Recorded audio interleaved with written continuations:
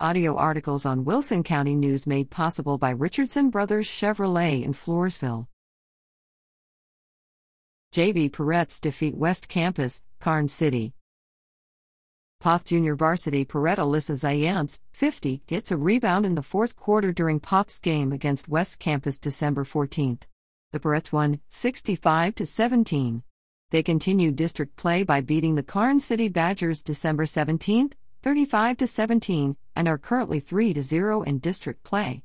The junior varsity Pirettes are coached by Kevin Wyatrek,